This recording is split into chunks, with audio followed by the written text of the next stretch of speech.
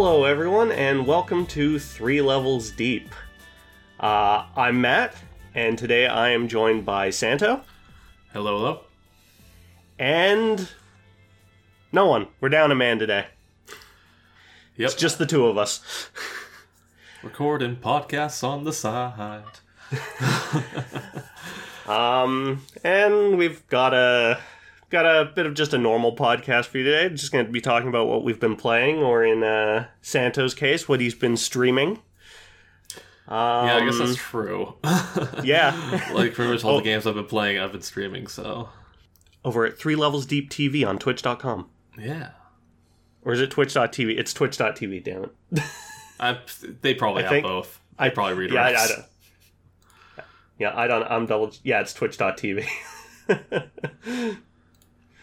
But yeah, I guess, did you want to start? Yeah, sure. So I streamed, well, I'll say the entirety. It's up to you whether or not it's actually the entirety of Pokemon Shield. Gen 8.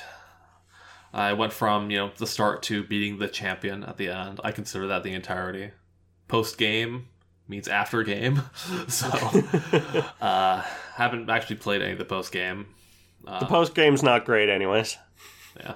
I figured, a lot of them tend not to be. Like, the last one I think I really enjoyed was Diamond and Pearls, really. With the, Battle Frontier Island kind of thing. Yeah. Or was it Platinum that had the Battle Frontier? I think it was Platinum. Yeah, I think it was Platinum. They both had the island, but I think Platinum had, way more stuff. Because that had, a bunch of different, it wasn't just the battle tower. It, had the... My favorite was the, I forget what it was called, but it was the one where you basically got, rented Pokemon. And then picked one from each team that you beat to try and, build a good team. Oh, I can't remember. That's in the Platinum? Battle Dome or something? Yeah. Yeah, I don't remember. I don't remember what that's... I don't know that I did much in the post-game of Platinum myself. But yeah, Pokemon Shield. So, what do you think? So, Pokemon's changing. That much is fact. Yep. Pokemon's a series for me that I think that if they just made, Pokemon Black and White over and over again, I'd probably be satisfied. Just, here's a bunch of new Pokemon, here's the same kind of formula, new attacks, new gym leaders, new areas, maybe a few fun gimmicks. But they haven't... fun gimmicks in terms of, traversal and settings and stuff like that. Not battle gimmicks, because they can't seem to make any one of those in a way that I like. Out of all of them, the one for Scarlet and Violet seems the most interesting to me. Potentially, yeah. I think I need a few more details about it before I render final judgment, but it's definitely better than the stupid Z moves. Those were the dumbest thing. It's better than just a big, powerful move or a more powerful temporary form with just better stats. Yeah, and then there's a whole, there's the Dynamax, and there's the Gigantamax, and I swear I don't know the difference. I didn't even realize, the Fire Gym Leader, I didn't even realize I was fighting a Gigantamax Centiskorch instead of just a Dynamax one. Yeah. I couldn't even tell. Dynamax is so that every Pokemon can get the stat increase and everything from that, but only some select Pokemon have unique forms. I think they have a unique move too, right? Yeah, there's some unique moves, but for the most part it's just the move. There's a Dynamax move for each type. Yeah. And in the base game, the only way you can get those unique forms is from catching it from a raid. Right. So it's not even you have to go out of your way to kind of get any. Yeah, so when I say Pokemon's changing, the real problem for me is just the Pokemon games feel a lot more. Okay, I kind of want to say linear, but that's not true because they've always been linear for the most part. There's only been a few games like Gen 1 and 2, you can do a lot out of order. Yeah. In terms of gyms. That's mostly it. But I guess what I mean more is that you're like, it feels like you're railroaded. Like, yeah, here's the next thing. You're always like told, here's the next thing you gotta do, here's the next thing you gotta do, here's the next thing you gotta do. The element of exploring is gone. They're very hand-holdy. Yeah, so that's something I am slightly more excited about for the open world Scarlet and Violet, if that, sense of exploring is back. Like, I remember, like the caves in Pokemon Shield, and the like little dark forest area. It was just like they were really small and pretty straightforward. Like, I remember getting lost in Mountain Moon as a kid. All right, yeah, like give me a strength puzzle in a cave, please. I got stuck in for like weeks in Ice Pokemon Path? Gold. Ice Path, yep. I couldn't figure it out. I couldn't figure out the little strength blocks into the pits, into the ice floor puzzle. I couldn't figure it out. But Pokemon Shield is like railroady in a very weird way, where there's plot stuff happening, but you're explicitly told, don't worry about that, just go continue the gym challenge so that you can fight Leon at the end. And then you do that the entire game until you get up to the very end, and right before you're about to fight him, like 5 things happen that you have to do. Yep. Here comes the plot. Like, what is... This is some of the... This is bad pacing for any game, not even just a Pokemon game. Like... Though it's not the first time the champion fight's been interrupted. No, but it's the most egregious. Yeah, it is. At least in Black and White, when that happened as well, plot was happening throughout the game and you weren't just ignoring it. Yeah. And, like, Pokemon Black and White had an actual, pseudo-villainous organization instead of just a bunch of frickin' like, fans of their local YouTube There star hasn't been a good villain team since Gen 5. Yeah. Now that being said, I do like Team Skull. Yeah, Team Skull gets a pass for their walk animation alone. At least Team Skull has personality. Even the grunts have personality. Yeah. Team Flare, very snappy dressers, even if, they were pretty lame. Yeah. But, yeah, Team Yell in this one, they're just like... They're just groupies. They're just Marnie's groupies. That's it. Yeah, and, like, 90% of the time when you're barred to go to the next area, it's just because they're just, like, standing there, just being pricks. Just yelling. And it's like... Okay. They're living up to their name. Team Yell. Yeah. Shield just didn't really feel like a very good role-playing game. Like, no exploration, very linear. That being said, I do like a decent amount of the new Pokemon. I think there are some good designs. Definitely better than like X and Y. That had some really bad designs. They introduced an entire new type in that, and like still all other designs were really bad. But I was pretty happy with my team in Shield. One thing that I'm just like really weirded out, but I don't know the best way to put it, but like the dynamic of having just Pokemon walking around the overworld made me not want to fight ever. Which is like the complete opposite to me in most RPGs. Most RPGs I get into most of the fights, like I don't tend to run from random encounters unless I'm really just like trying to do something.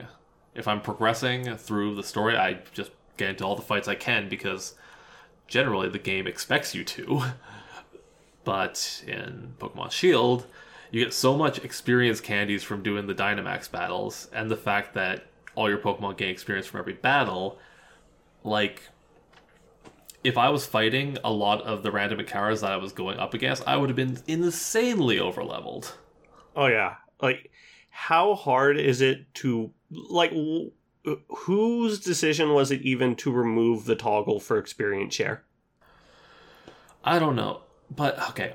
So I've actually turned my opinion on this slightly, where I think that all your Pokemon getting experience from battles is actually fine.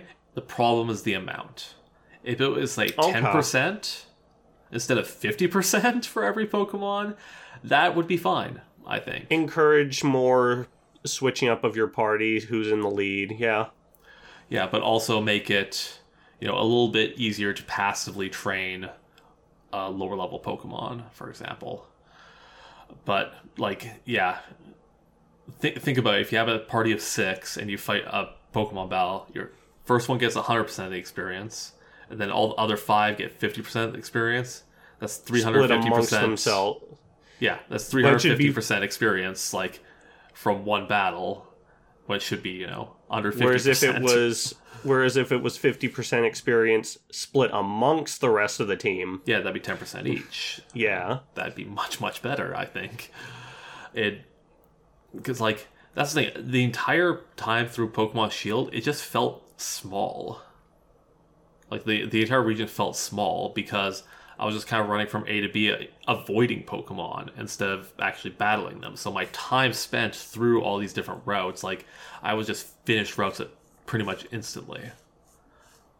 And there's also other pacing problems because of these small areas where you'd have a decently large stretch between 2 gyms, and then you'd have 2 immediately right after one another. Oh, I know exactly where you're talking about. Yeah. Going from the, in my case, the ghost type to the fairy type gym was one little forest away. Yeah, and in that forest, you don't even get overworld Pokemon. Oh, you're right, you don't in that section. Yeah, it's only the little exclamation marks that appear in the grass. There's no overworld Pokemon there. Yeah. Aside from a couple Impidimps off to the side of the path that can ambush you. Right. That's it. Yeah, and the the shaking exclamation point is you don't get into that battle once you see it. If you just keep running, you won't get into any battles. The game still had repels, but I'm not even sure what those did because I never had to use them. Yeah, I'm not entirely sure myself. I'm sure I've looked it up before because I was curious as well, but I've forgotten how. Maybe they only affect those in the grass encounters. Yeah. I mean, if they stopped every level 12 Choodle from just bum rushing me while I'm trying to walk through the wild area, then maybe that's actually a good thing. But I don't know. So one other thing that's really messed up about the pacing is the levels of trainers and stuff for the pacing. Generally in one area, every trainer has the same level for all their Pokemon, despite how far along in that route you are. So, you're getting so much experience from these battles. If you're fighting every trainer, you might gain 2 to 3 levels for your entire party from the time you start a route till the end, and then you're still over leveled. So I had to stop myself and remove a bunch of my mainstay Pokemon from my team just to keep my Pokemon at same-ish levels as the trainers I was fighting. So that's why you were switching around your team so much. Okay. Because I remember watching you train a bunch of stuff that wasn't your main team. Yeah. I got to a point where, in the end game routes, I was just okay, I'm going to use 2 of my B team and a bunch of Galar Pokemon that I haven't evolved yet, just to get Pokedex entries kinda for these new Pokemon to see what they are and what moves they learn and get a better handle on them. And that was actually kind of fun, fighting with basically a 2 Pokemon party. It got me into a lot of situations where I had to really think about how I could actually win. I guess that is kind of one pro towards the new experience share, just being able to do that. Yeah. But again, you could do that if the amount was less, or Yeah. like I said, like I had so many candies from experience candies from doing the raid battles. Just like I didn't even think I did all that many. I did a fair amount off camera, but I still don't think I did that many. I could probably get like, maybe 20, probably more Pokemon up to from like level 10 to level 50, like easily, like no problem. That's how many candies you get from those things. So like I've got a ton on my file, like so many that pretty much I just use if there's a community day in Pokemon Go and there's a bunch of and it's a Pokemon that can be transferred into Shield, I'll just catch them and try and catch the shinies in Go and then just transfer them over there to evolve using the experience candies. Yeah. I learned that 99 is not the limit for item count because of how many bloody candies I got. Yep. Hundreds. So now, I wonder if it caps at 999. Maybe. So, yeah, so the level pacing was just, like, kind of weird that way. But then you get to the very end, and it just goes off the rails. Because of... Like, you get to basically the champion battle, and then you get interrupted for, like, 3 trainer battles or something. And like, 3 big trainer battles and a few grunts. And then you go back to the champion, and he's, like, 10 levels higher than the last battle you fought. And it's like, What did you expect here? That I was gonna, like, not immediately go to this champion battle I've been cucked out of for the last 45 minutes? Is this just, like, your way of enforcing the fact that Leon's supposed to be unbeatable? That you're supposed to lose the first time? I cheesed the hell out of him, to be fair. Oh, I saw it, yeah. So many revives and potions used. Yeah. Again, I had so much money from just, like, all the crap I was finding in the wild areas that I had so many full restores and revives that I got to the point where, oh, okay, your Pokemon can't do half my HP? Okay, my entire team gets revived over the slow course of, like, 20 turns. Just so putting one out to be a shield and just bring everyone else back. Yep. So I sort of enjoyed my time with it. Like, I still like, collecting the Pokemon, thinking up nicknames, building teams, building movesets. Like, that's all still fun to me. But yeah, just the region itself. Yeah, the region itself. But yeah, I always love going in and, like, trying out all the new Pokemon. Yeah. Just even doing, like, multiple playthroughs and just trying a whole new different team, which is actually pretty easy on the Switch. You just have to create a different profile. Huh. Yeah, I guess I haven't actually used, like, the Pokemon Home thing or whatever, but, like, would you be able to transfer Pokemon between 2 profiles on the same Switch using that? Yes. I can use my main Pokemon Home account, and I can select which profile I want to check Pokemon games for Pokemon in Home. Cool. Because, like, that's something that I haven't done all that many times, is do multiple playthroughs of Pokemon games. Unless you count, the cash grab third side game in the series, like a diamond or a platinum or a emerald or whatever. I mean, my main reason for having played through Shield, I want to say I've played through it 3 times, and I borrowed my brother's copy of Sword for a playthrough once as well. But I would not have played through it that much if it weren't for trying to get certain legendaries for my living decks, which I need multiple of. Right.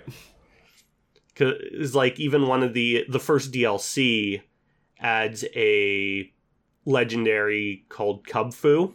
It has 2 different evolutions, depending on which tower you go to in that DLC. And you can only get 1 Kubfu per playthrough. Of course. So I had to do 3 playthroughs on my copy of Shield on a second... Well, two playthroughs on a second account, just so I could get a second one to evolve and a third one just to keep as is for my living decks. Yeah, that's crazy. Yeah, the only time I've ever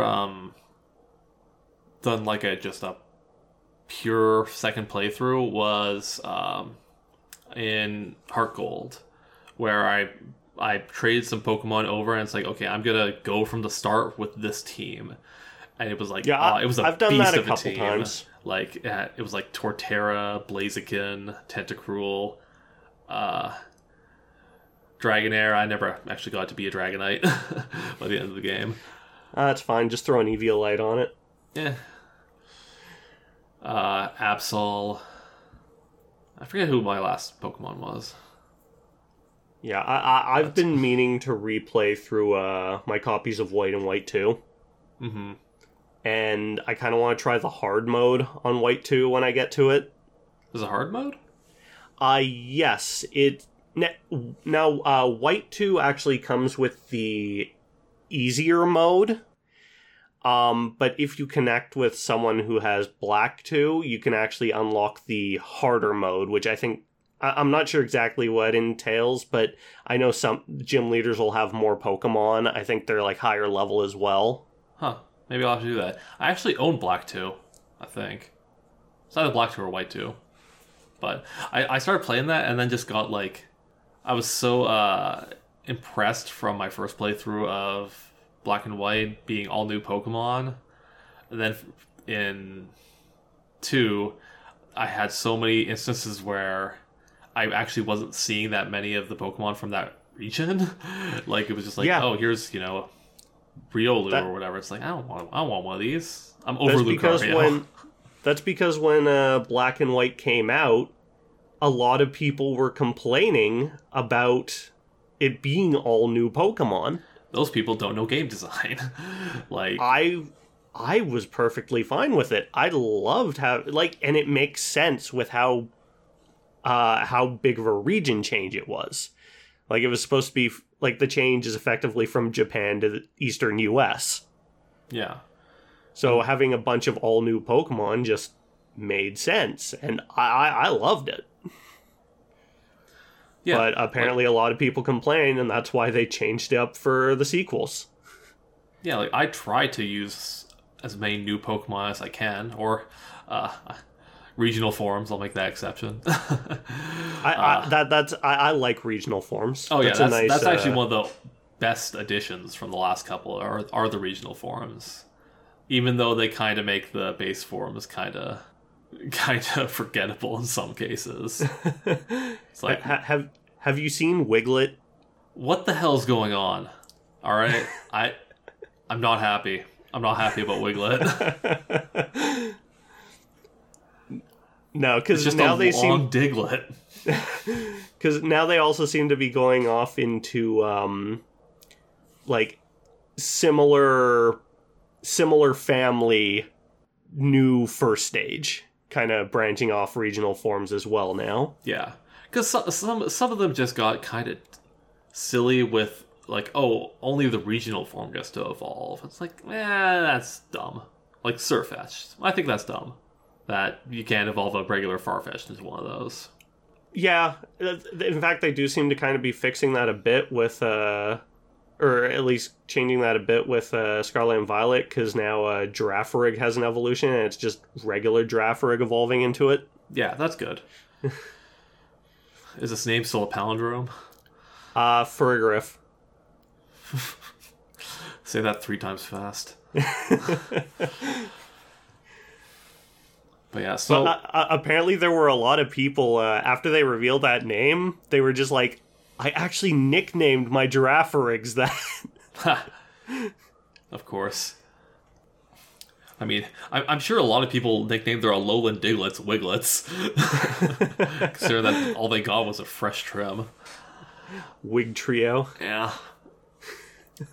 But yeah, so I wasn't really a fan that much of Pokemon Shield. I'm still, like, cautiously optimistic about Scarlet and Violet. Like... Yeah, I'm in the same boat. Like, I know I'll go in and enjoy, like, trying out the new Pokemon. But outside of that, as for the rest of the game itself, I don't know. Yeah. I'm also pretty, on the, like, initial setting of it. Basically, it's just like, oh, you're in a Pokemon Academy and you're going to do a field project. I'm like, God damn it. Is everything going to be set in a bloody school now? I already dealt with that with Fire Emblem. I don't need that Pokemon to do this too. School is not supposed to exist. 10-year-olds are supposed to go fight. I'm just glad it's it's not a replacement for the gym system, and that the gyms are still there as well. It's just another thing to do.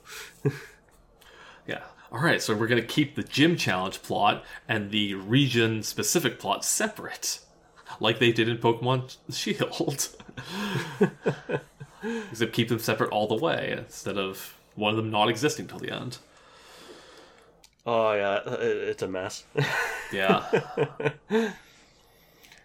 So, that's one game that I streamed. Before I talk about the other game that I streamed, I did want to mention that maybe this is an interesting topic. We experimented a little bit with the Risk of Rain 2 mods. Oh yeah, I was watching you guys play some of that. Yeah. Yeah, and some of them were pretty interesting. Some of them were blatantly not well created, I'm sorry to say.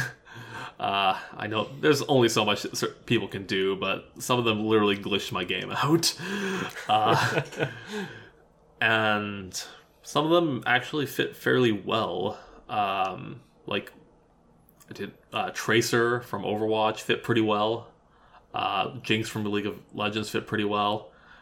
Ganondorf kind of fit, but he was kind of didn't. Like, some people, a lot of the characters are like pretty melee focused, and that's not exactly the best, the easiest thing to do in Risk of Rain. There's a lot of flying enemies. Though Ganondorf just has straight up the flame choke from Smash, so you can literally like grab them and dive bomb them out of the air. I mean, but of course there was Goku and Vegeta, which you could fly around with to get those flying enemies. Yeah, but those ones had too much stuff going on. They did. They did. Like, the UI was ridiculous. Like, they required a dependency mod to have extra ability slots. Okay, like they required additional mods for them to get them to work.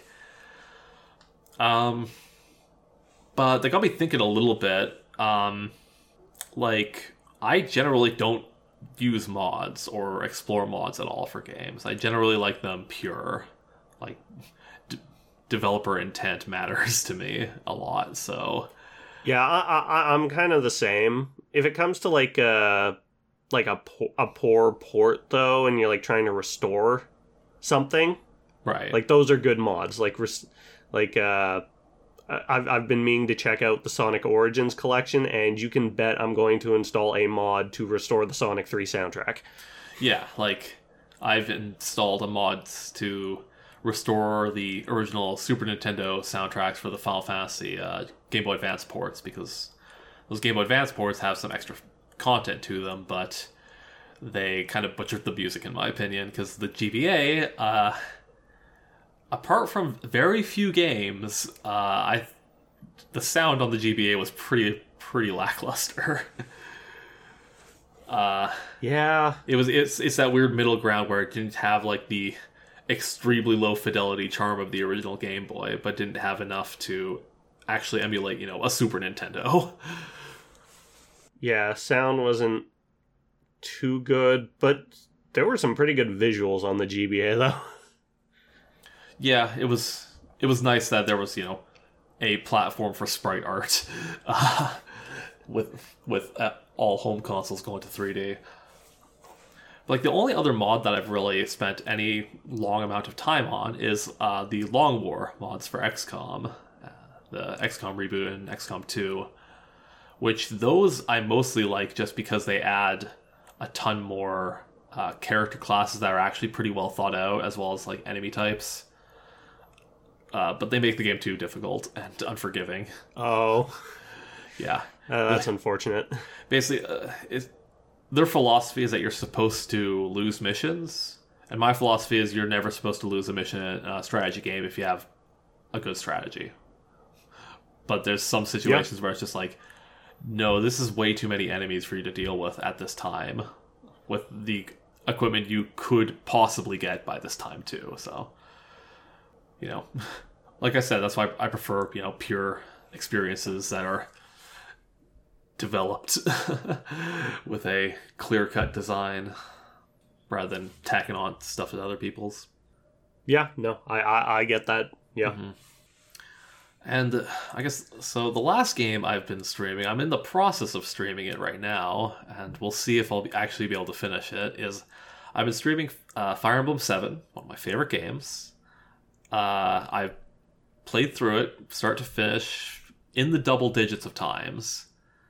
But this time I'm playing it with a twist. I'm playing it as a randomizer. I'm using a program called Yoon, which is the name of the canonical God of Chaos in one of the Fire Emblem games, which is a great name for a randomizer. Yeah. And it's got a ton of different options for randomizing many of the games, actually, not just Fire Emblem 7. Not even just the ones on the Game Boy. It's got some randomizer for Path of Radiance, which was on the GameCube, as well as Genealogy of the Holy War, which is on the Super Nintendo. Okay, Super so it's Famicom, I should say. It's an all-inclusive randomizer, kind of like the universal Pokemon randomizer. Yeah, it doesn't support every Fire Emblem game. There's a different randomizer out there for like Three Houses, for example. But this one, it lets you randomize and customize a ton of stuff, like different base stats, different character classes, different stat growth rates, even which characters you get at what times. You can shuffle them around, which is really funny to see certain characters have completely different personalities, because obviously the game script stays the same. It's just, the toughest nails army general is suddenly just like a prissy, snooty noble cleric girl. It's like, okay, it's kind of funny. But also lets you randomize weapons, and as well, it has a few different ways to randomize enemies and buff enemies as well. So, and you can turn all these different options on and off, so you can really customize your experience. So there's a lot of different runs you could do. You could do just a vanilla run with buffer enemies. You could do a run where just, your base stats change a little bit, or your growth change a little bit, just to give it a little bit more of a dynamic experience for a game that somebody may have played through double digits of times. So do you have everything randomized? I have damn near everything randomized. Like all of the main portions of the game that can be randomized are. The only things that I haven't is I disabled a couple weapon special effects to be randomized because they would make things horrifying. I already decided to randomize every weapon. There's options in there to keep the basic weapons that you might get safe from randomization, so you always have a base set that's fine.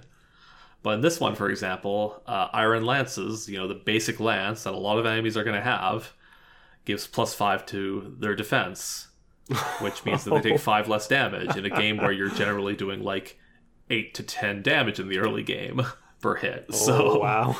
In the early game, some of my characters couldn't even damage these guys. Just tanky enemies right off the bat. Yeah. There's a couple that I probably options I also should have turned off that I didn't really realize. For example, one of them is weapon durability, being able to modify the uses of that. And I probably shouldn't have randomized that, because it doesn't really...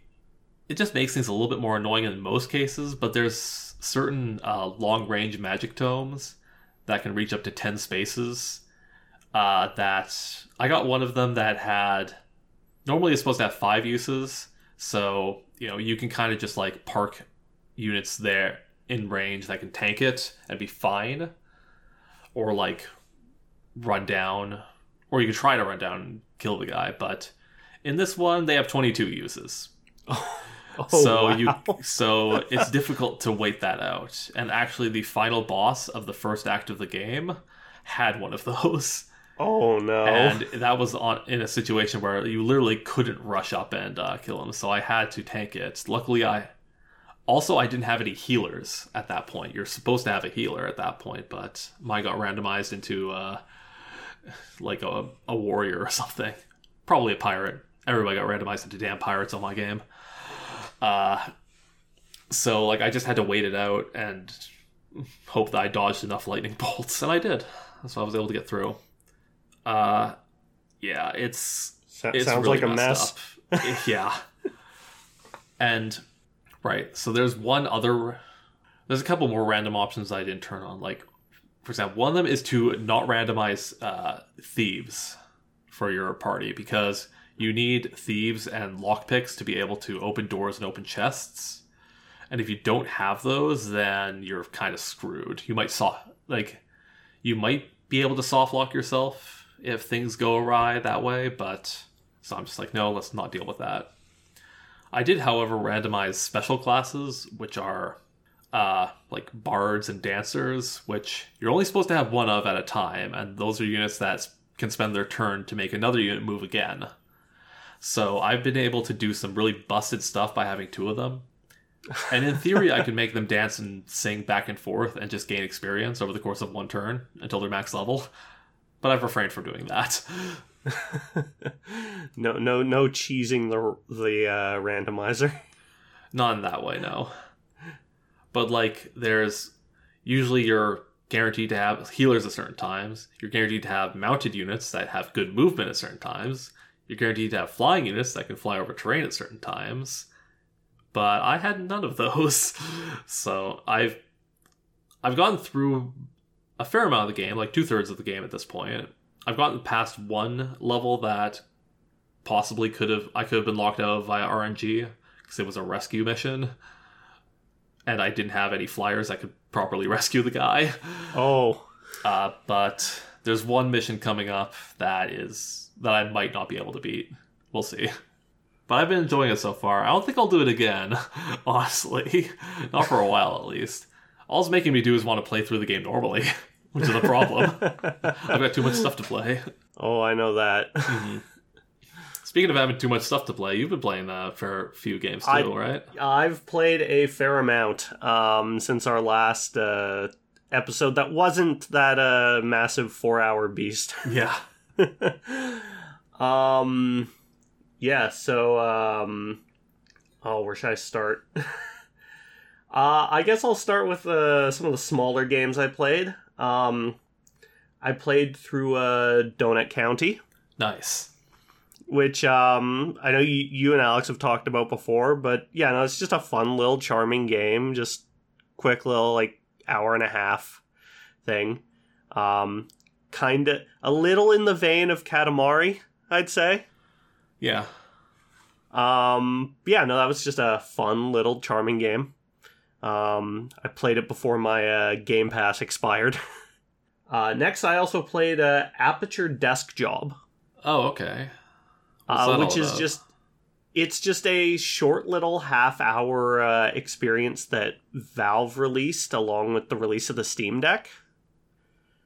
Okay. And it's just like a charming little... If you like the comedy in Portal 2, you'll enjoy this. It's just a fun, quick half-hour, just get through it in one sitting and just have a good laugh. Cool. But basically, you're just you're working the product inspection line at Aperture, and you're just inspecting toilets. All right. And Figures it that just they manufacture those. Yeah, and it just kind of snowballs from there for a bit. But yeah, no, it was just a fun little experience. And next, I played Panzer Dragoon. Which one? The HD re-release of the original. Huh. I didn't even know that happened. Yeah, no, that was just a fun little on-rails style experience. Sega's answer to Star Fox. Yeah, no, that was fun. But now, those are just the short little experiences out of the way. I played the original Resident Evil. Not the original. I played the HD version because I was not going to that game. Did you play the more recent one? I really enjoyed that game. Really? I did both playthroughs, Jill and Chris, and managed to get the best ending on both of them without looking anything up. Oh, wow. I think I might have a newfound love for survival horror. Well, you picked the right month for it. Yeah, plus I'd never really delved into any survival horror games or Resident Evil for that matter. I've seen all but the last movie. Oh, God. But I'd never touched any of the games. And I had a blast. Like, just... The game itself is, for the most part, it's like... I want to say it's 75% a big puzzle. The whole thing is a puzzle. And I just had so much fun with it. And I got it because there was a Humble Bundle a couple months ago that included the HD remake of, or the HD version of Resident Evil, the new remakes of RE2 and 3. It also came with Resident Evil 4, 5, 6, 7, and Revelations 1 and 2. So I'm just going to be working my way through those and hopefully having a blast. I'm hoping I'll get through Resident Evil 4 before its remake comes out, and then kind of just do a back-to-back original Resident Evil 4 followed by the remake. Wow. It's a lot of games, man. It is a lot, but yeah, I'm looking forward to jumping into the next one. But off the heels of Resident Evil, I jumped into a different horror game. Before we go on, I did just want to ask, how did you feel when you turned on the tank controls? I hated it. Oh boy. I went with the more classic controls, and yeah, I would not have enjoyed that experience. I probably would not have enjoyed my experience with that game if I had to use tank controls. Yeah, that was a thing for a while. Heck, I remember I played a JRPG called Jade Cocoon on the PS1, and that had tank controls in a JRPG, which was, not nearly as bad as having to, actually move around in a game with some amount of action in it, but it was still so confusing for somebody who hadn't used them before. Friends don't let friends use tank controls. Yeah. But yeah, off the heels of that, I've jumped into Alien Isolation, which I'm still in the process of playing through. And the AI can be a little weird in that at times, but it really nails the atmosphere of, like, the first Alien movie. And, like, it's done a good job at spooking me a couple times. After a while, I feel I do get a little desensitized to it, but for the most part, I've been having fun with that as well. Just playing some spooky stuff for October here. Yeah, I can't do that myself. I get spooked way too easily. I've learned I'm a bit of a control freak when it comes to gaming. So survival horror games, like, stuff just ain't in your control, and I just start freaking out. Yeah. That's why I like strategy games so much. Yeah, and I mean, like, in Resident Evil 1, things really aren't in your control, because you're not even controlling where you're aiming. It's just luck that you're going to get a headshot. Jeez. So you could get a headshot in just a couple rounds, or you could ammo dump into a zombie before they die. Yeah, lack of control there, but RE2 remakes not like that, so I'm looking forward to jumping into that. But yeah, Alien Isolation, really been enjoying that. And I looked at the release date on that the other day, and I think it was 2014, and I felt myself aging. Oh no. I did not realize how old that game was, and that it came out back... It was still on the 360 and PS3. Yep. Yeah.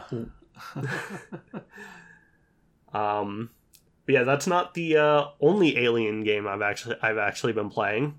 I also did a co-op playthrough with two friends through Aliens Fireteam Elite. Okay. Which yeah, that's on to Alien. It becomes an action thing. Yep. And that's exactly what it is. It's a 3-player, bit weird choice, 3-player co-op, but kind of Left 4 Dead style-ish, where you're just advancing through waves of xenomorphs, just trying to get to the end of the mission, and then just goes to the next one, and they make up a chapter, kind of like Left 4 Dead. But yeah, that was a blast. I actually convinced my friends to change up a few settings to kind of immerse us a little more.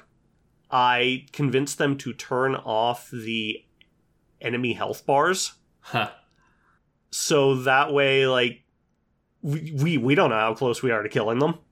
And it really helped with the atmosphere of that game further. And that game, like, it also already forces you into a pretty low field of view, which works great for that. Normally, I prefer a higher field of view, but for something like that, it works great on a lower one. And yeah, so I mostly played through as the Demolitionist class, which basically meant I have the it's the from Aliens, that the gun which is like mounted. It's like a mini gun that's kind of like attached to you. And so in this game, it actually auto-targets. So I was just a walking turret. Just auto-targeting. Right. And it even auto-targets their heads. Smart gun. But yeah. But it was great, because if we were in a position where... if we were in a position with a lot of aliens coming at us from 2 different angles, I could pretty much cover one side on my own. And just keep them at bay there. But yeah, no, that was a fun game. Wouldn't have been as fun without 2 friends, but playing in co-op, it was a great game. But I did play it on Game Pass, so I didn't spend any money on that. But yeah, no, it was just, and it is a little jank, because it's not AAA. I'd say it's AA. It's got a little bit of jank here and there, but it wasn't without its charm. It was just a fun co-op experience. Nice. Yeah, and I guess there's one other thing I did jump into, which I've played a little bit of. I jumped into the new free-to-play game Overwatch 2. Oh god, really? You gave Blizzard your phone number? Yes, I did. That's Overwatch. I haven't been able to keep track of just how messed up the release of this game has been. It's been a bit of a mess. It's been a mess. The queues are gone now, at least. Oh joy. I got that sword faster than WoW. But yeah, no, I mean, it's Overwatch. All right. I can't really complain. Except now it's Overwatch with no loot boxes, but a shop and a battle pass. Right. Because it's free to play. Yeah. Cosmetics, baby. Yep. And locked characters. Yeah. Now, if you did own Overwatch 1, you actually get all 3 of the new characters without having to pay anything for them. I think 2 of them, I believe Junker Queen and Sojourn, who I've actually been playing quite a bit,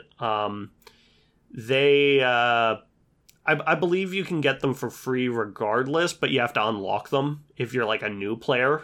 Right. But Kiriko, the new healer, she's locked in the battle pass. Which, if you buy the battle pass, you get her at tier 1. Otherwise, you don't unlock her till tier 55 out of 80. And is this battle pass going to be limited? 2 months. So after 2 months, you're not going to have access to this character then? I feel like there's going to be a way to get them. I just don't know what it is yet. Yeah, maybe you got to buy them individually then. But buy them individually, or maybe there'll be like a long unlock process. Yeah. Like, I mean, I suppose, here's the thing. If they limit access so that people can't have access to this character if they weren't there now, like, that's really messed up. Like, if they want this to be an esport, it's no longer an esport if they do that.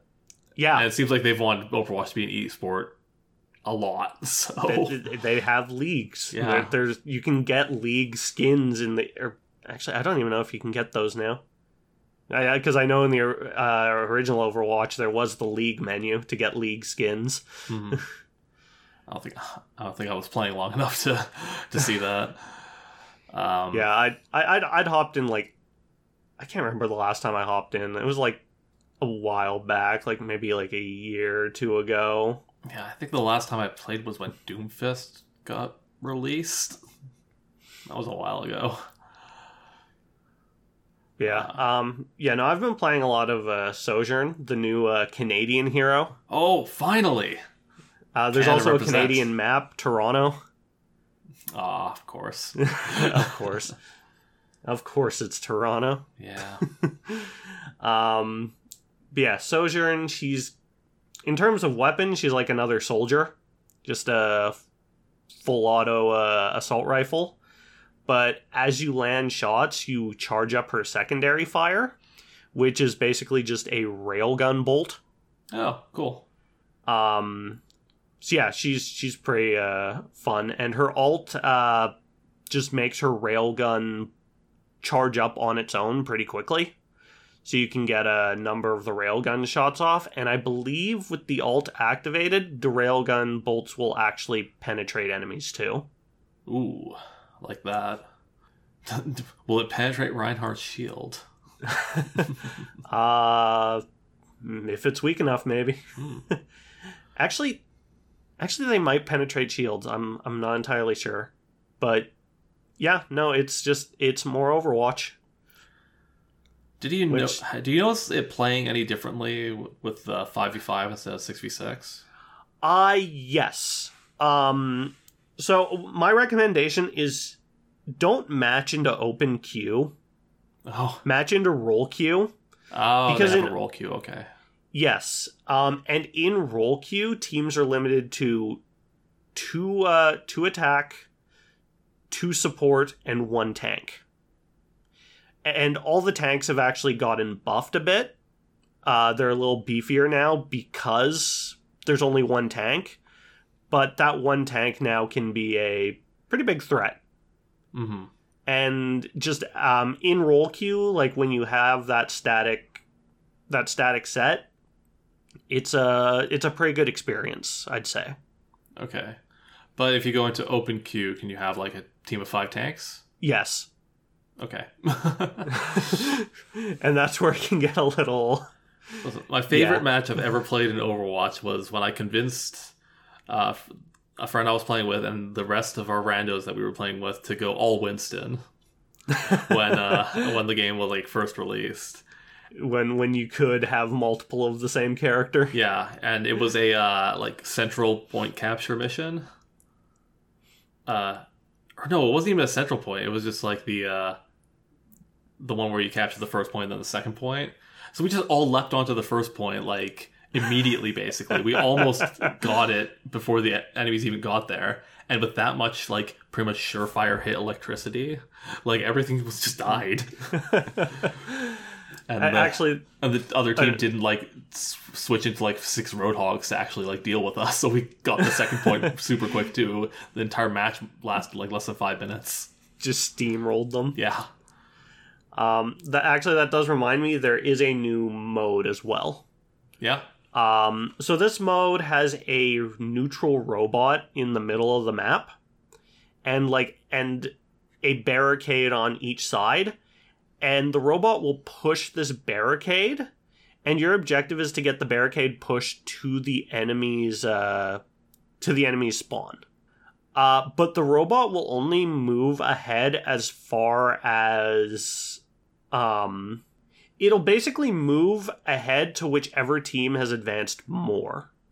So it can go back and forth because you keep pushing, like one team pushes one way and then you wipe them out, and then while they're respawning, you push the robot back and then push the objective more their way, and like it can just keep going back and forth. Like it's like a bit of a tug of war. Right.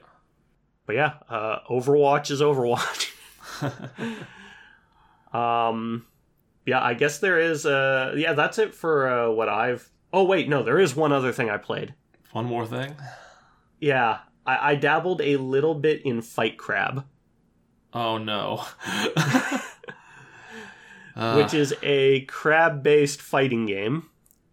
And it's ridiculous. It's stupid fun. I bet.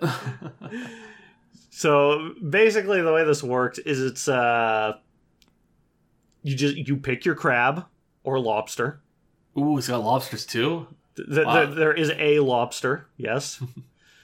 But then there's it's mostly crabs, and then you can select their armaments. There's some two-handed weapons, or there's some, or I guess two-clawed weapons. Yep. But then there's also single-claw weapons. You can have a weapon in each claw, like I don't know, a pistol, or a sword, or a jet engine that you can turn on to fly around.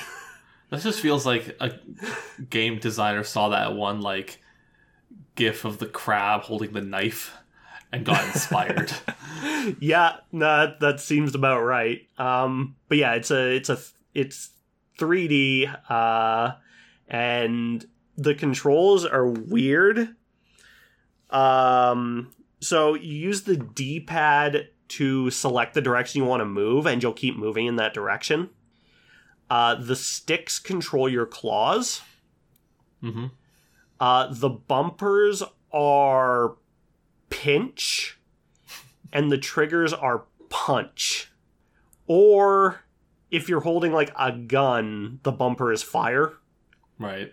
But you can also just toss away whatever you're holding with either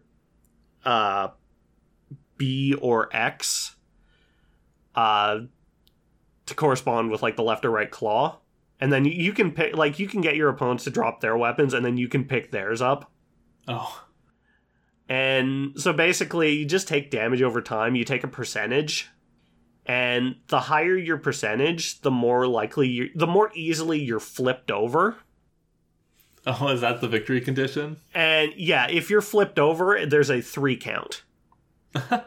And if you can't get back up on your feet before the 3 count, it's over. But wow. Your percentage will just keep going higher and higher and higher, like Smash. Wow. So is it like physics-based?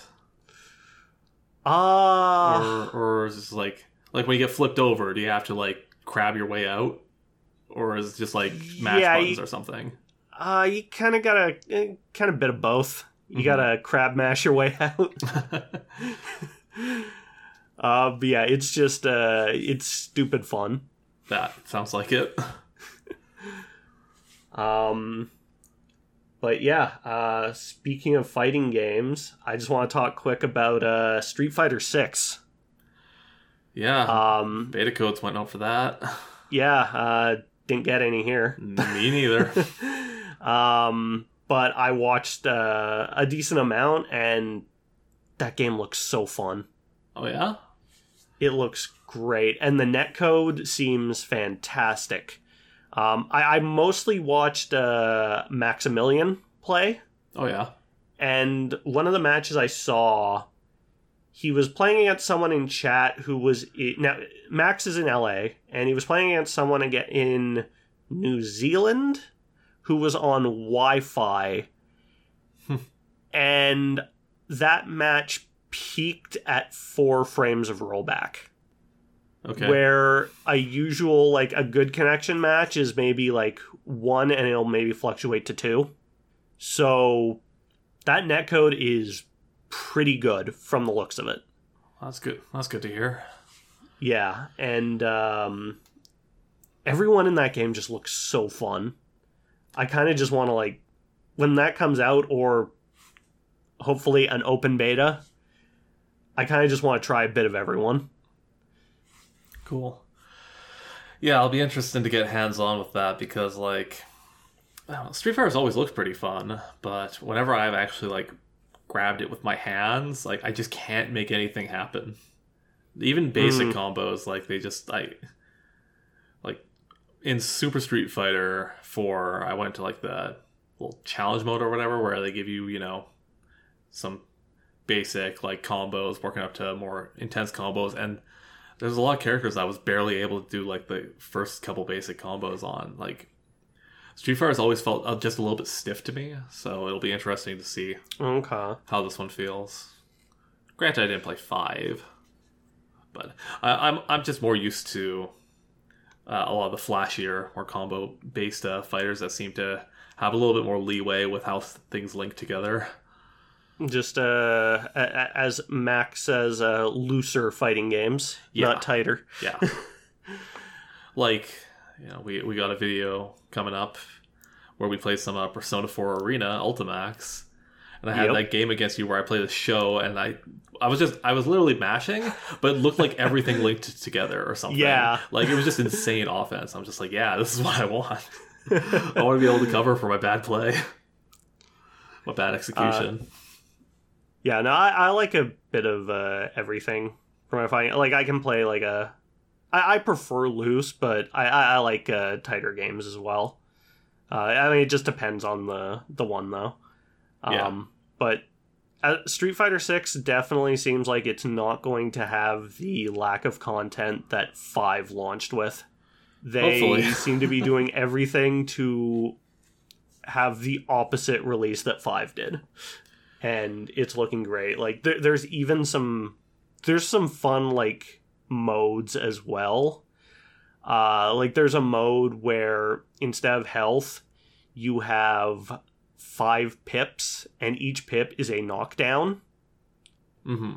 So the goal is to knock down your opponent 5 times, or get knocked down 5 times yourself first, but it also has a twist where there will be an occasional bull that charges in from off screen.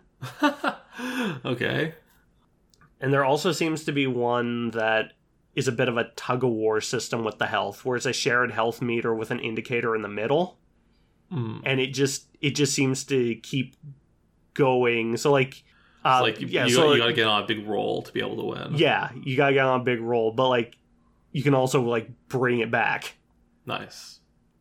But yeah, no, this game seems to Street Fighter 6, they seem to be they've put in the mechanics from, it seems, like 3, 4, and 5. Wow. So it's kind of like an all-inclusive thing. Like, parries are back. Oh joy! I bet Justin Wong is happy. I've already seen a clip on Twitter of someone in training mode setting Chun-Li to do that super, and then they parried every hit of it, and Justin responded, "It's like, nah, I ain't getting hit by this." And actually, yeah, training mode is very feature rich. There's frame data displays. Oh, nice. Which come free with the game, whereas Tekken 7 charged you for the frame data. Oh my god. Namco Bandai. What are you doing? You have all this Gundam money. You really need to nickel and dime people for frame data? That's the thing. Like, that's good to hear that Street Fighter 6 seems to be coming together really well. Because Street Fighter 5, like, Capcom was in such a bad position at the time that Sony had to bankroll a Street Fighter game. Which was insane. And then... Well, so actually the head on Street Fighter 5 is no longer at Capcom. Yeah. He went on to the new Melty Blood. The people in charge of Street Fighter 6 are actually the ones behind Monster Hunter World. Yeah. Like, that's the thing, is just like, alright, Monster Hunter World? That's best-selling game in Capcom's history? Hell yeah, we got money now. And not only that... And then Resident Evil 8 did well, too. Yep. But then not only was Monster Hunter World like their best-selling game, but the people behind it are also big fighting game people. So they put them in charge of Street Fighter, and it seems to be working so far from everything we've seen. Yeah, it'll be cool to see Capcom continue to resurge because, like, they have a lot of games in their back catalog. Like, they were putting out a ton of stuff, and then just their catalog seemed to get more focused on only like 3 things.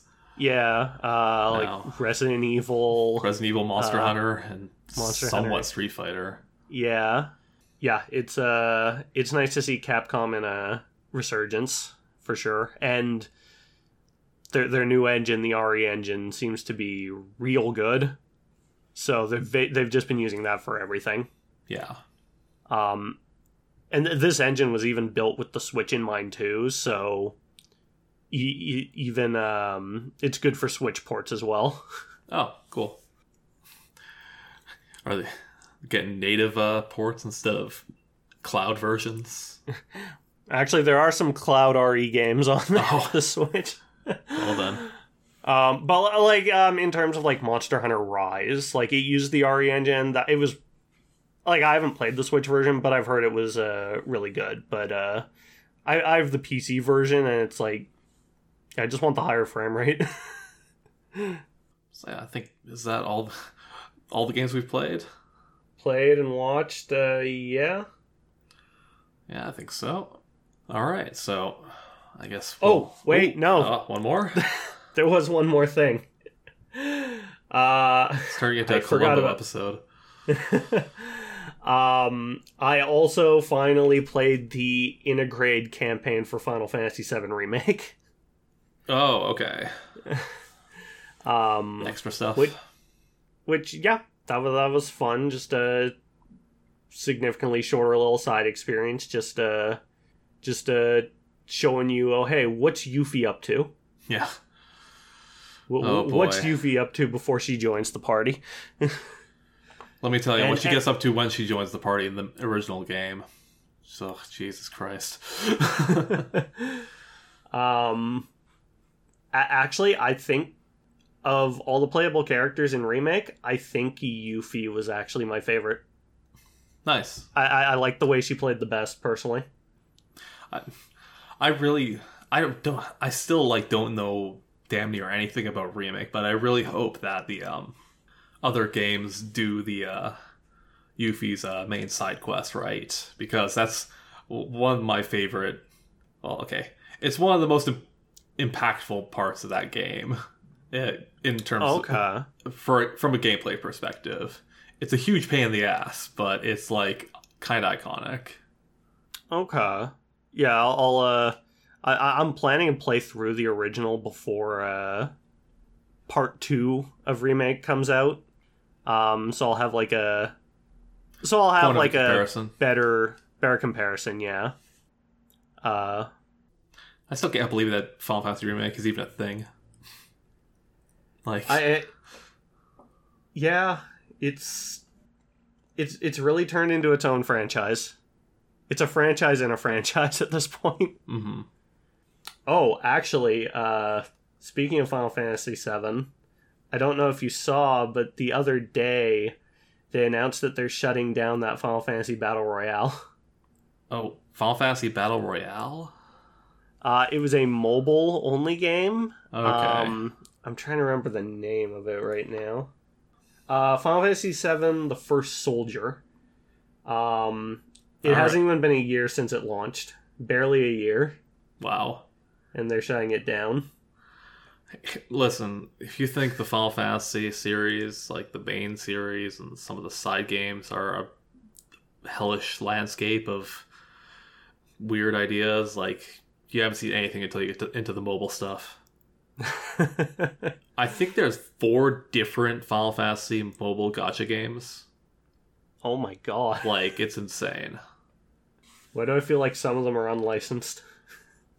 No, they're all very licensed. Oh, wow. Let's see.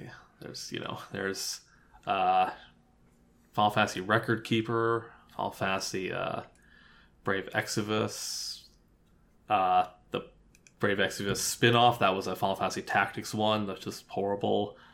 And then I think there was a Dissidia branded one as well. So, like, I don't know, man. Just a mess of how can we milk this franchise. Yep. They're masters of the craft, really. Yeah, I mean, it was supposed to be their final game. Yep. Back in, 80... God. 80-something? Yeah. Still going on strong to this day. Yep.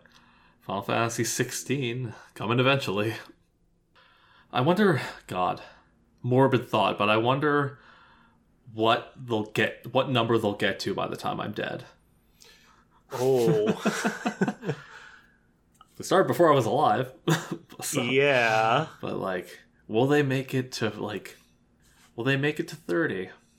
We'll see. Yeah, I kind of have the same thought, but with Pokemon. Yeah.